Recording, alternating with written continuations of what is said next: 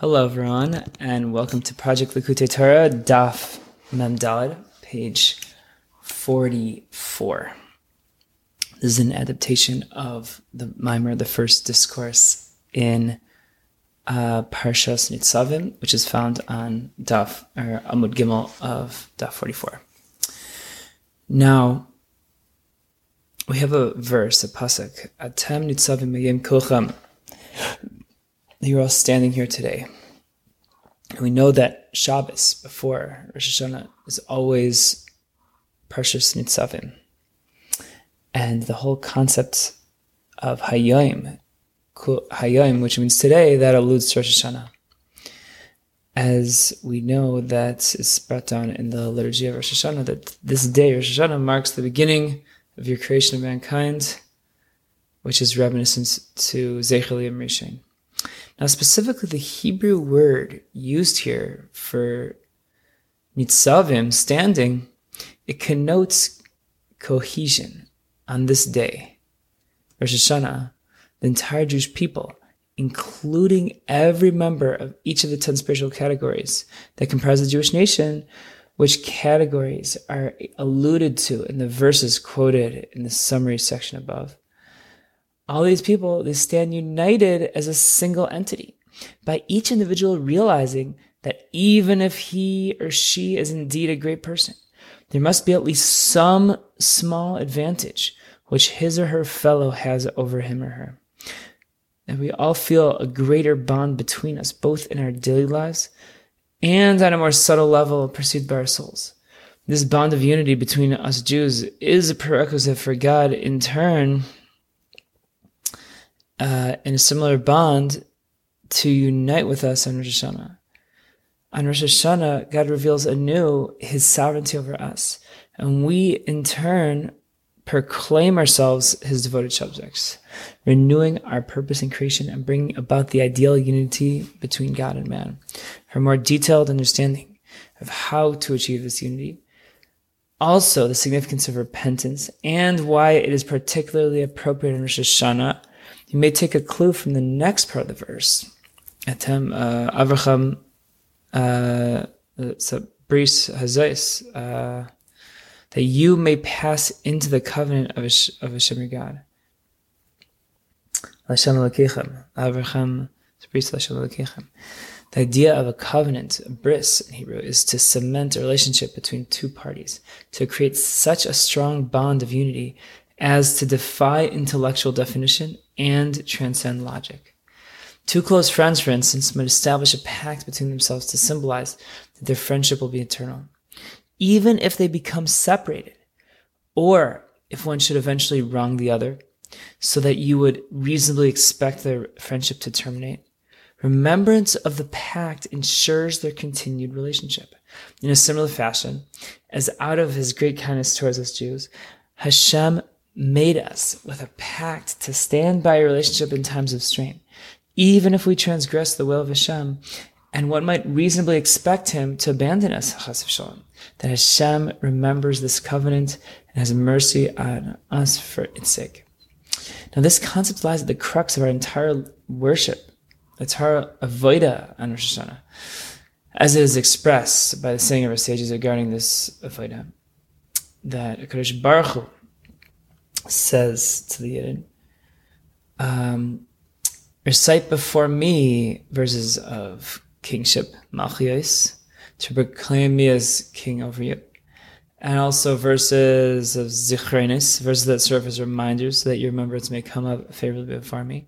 And with, what do you accomplish with this? B'meh, b'shofar, with the shofar's horn, which is sounded in Rosh Hashanah. Now, the significance of this teaching of the Talmud is that Rosh Hashanah is the day on which man was created at the beginning of time. This is an act of the purest kindness, since it was in no way prompted by any action or merit on the part of a yet to be created man. When the first man, Adam, was created, he recited the Psalm of Tehillim, that Hashem Malach Gius Lavesh, he was clothed in majesty. This is because with the creation of mankind, the awesome majesty of Hashem became apparent. Now that he had subjects over whom to rule, the sovereignty of Hashem could be expressed. And Adam was so inspired by this revelation of God's kingship that he was moved to recite the psalm. In fact, what Adam did was quite correct. Rather than recite psalms of Tehillim praising Hashem for having made mankind in the first place, Adam praised him for revealing his kingship over us. It is worth some little thought that existence without Hashem, Chas v'shalom, existence without some element of the spiritual would render man just another species. It is in the fact that Hashem singles us out and proclaims himself king over us Jews in particular that gives our life significance, objective significance, as opposed to subjective importance any given individual attaches to their own doings. Indeed, as mentioned above, it was the creation of subjects over whom to rule that facilitated the expression of Hashem's kingship in the first place. And it's for that very purpose that we were created. Again, on the first Rosh Hashanah, when Adam was created, this wonderful kindness on Hashem's part, i.e. revealing himself as king over us, was completely unprompted by any merit of ours. Now, however, we must show ourselves worthy of having Hashem himself as our king. Actually, every year, as the anniversary of Rosh Hashanah falls upon us, of that first unsolicited kindness rolls about, Hashem does continue to proclaim himself as king over the Jews, but this revelation of godliness must be first elicited by us. It must elicit it first.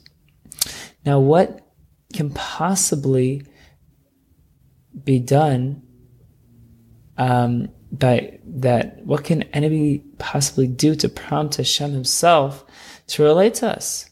The answer is that we must invoke the pact of love, the bris, this covenant, pact of love between Hashem and the Jews.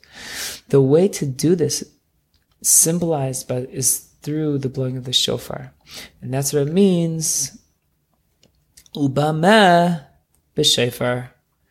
And how do we bring about this favorable remembrance of this pact? By proclaiming Hashem king over the people, is through the shofar. Now, the shofar blast is the most basic of sounds, a simple horn blow, uncomplicated by notes, words, etc. It represents the inarticulate cry of our soul as it yearns for God, which cry, paradoxically, is the most eloquent expression of our love for him.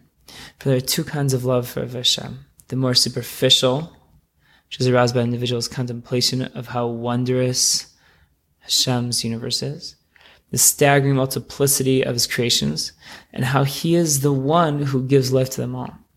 But when a Jew realizes that these things are but creations of Hashem, they are nothing but things he made, but have no resemblance whatsoever to God himself, he or she breaks through to emotions at the very core and essence of his or her soul, awakening the innate feelings of love of Hashem and yearning for him alone that are buried deep in the heart of every single Jew. Only the soul, being literally a part of God, can experience such an all-consuming fiery love for Hashem at its source. Now, this yearning is all the more intense in one who repents of whatever transgressions that he or she may have, since the very thought of having gone against the will of Hashem makes one long all the more to come back, to unite with Hashem from then on. Some emotions are simply too deep, too basic to be expressed in words. And the inarticulate cry of the shofar is intended to represent this deeply rooted love and an inexpressible yearning for Hashem that we experience with heartfelt repentance.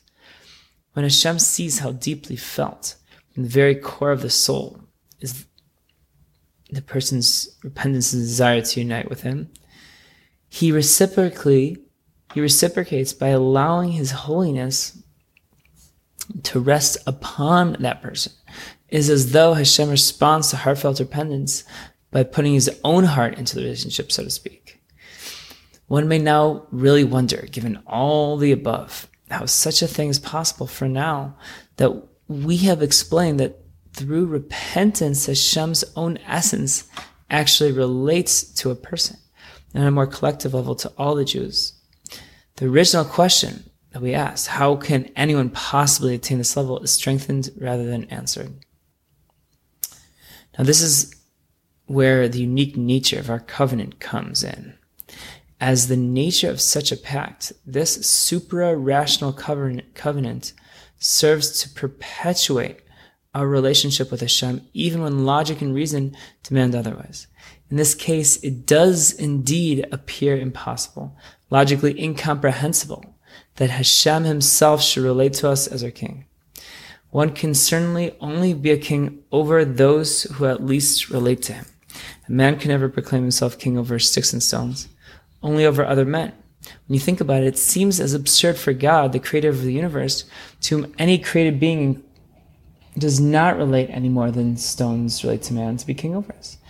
To us mortals, as for the man with the sticks to reign over them. Yet, out of his love for us Jews, God gave us this wonderful pact, which transcendent of all that appears logically possible, arouses in God the desire to go beyond the natural order of things and relate to us as our king anyways. That Hashem, on one hand, raises us up, and on the other hand, allegorically speaking, lowers himself, so that we may indeed meet at the level of king and subjects. This is the meaning of the verse, La'avrecha b'vris Hashem lekecha, that you may pass into the covenants to establish you, to raise you up, uva'ala say, to raise you up, to be for him a nation, that he may be to you as a God. How truly awesome this pact is. Now still, we must ourselves be worthy of being Hashem's subjects. Just as in a case we are not exactly the most perfect subjects fit for the King of Kings, we try our best to bring Hashem to renew his kingship over us anyways, through heartfelt repentance and through our worship on Rosh Hashanah. That is the good advice that Hashem gives us in the saying of our sages quoted above. For Hashem truly wants to accept our repentance and to be our king. That the way to pray before me and Rosh Hashanah is to recite verses of Malchiyos, Zechrenos, and accomplish the Shofars. Kingship, remembrance, and through the shofar.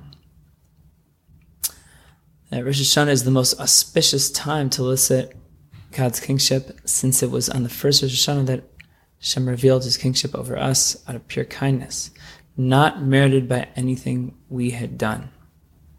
By reciting verses on Rosh Hashanah that mention this fact, we hope that Hashem will overlook our sins and reveal his renewed kingship this year as well, regardless of our own spiritual standing.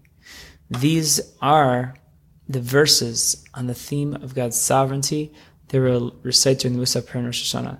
We also remind Hashem of the wonderful supra-rational covenant between us through the verses of remembrance in the Musaf prayer, which refer to Hashem remembering the covenant.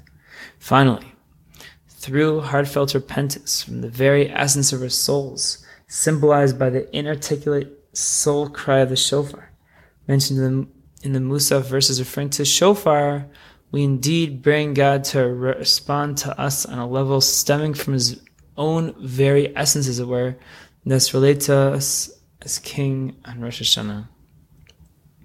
Thank you very much. That's the end of the discourse, and I hope you enjoyed. Feel free to read the full adaptation in our weekly blog. Have a wonderful day.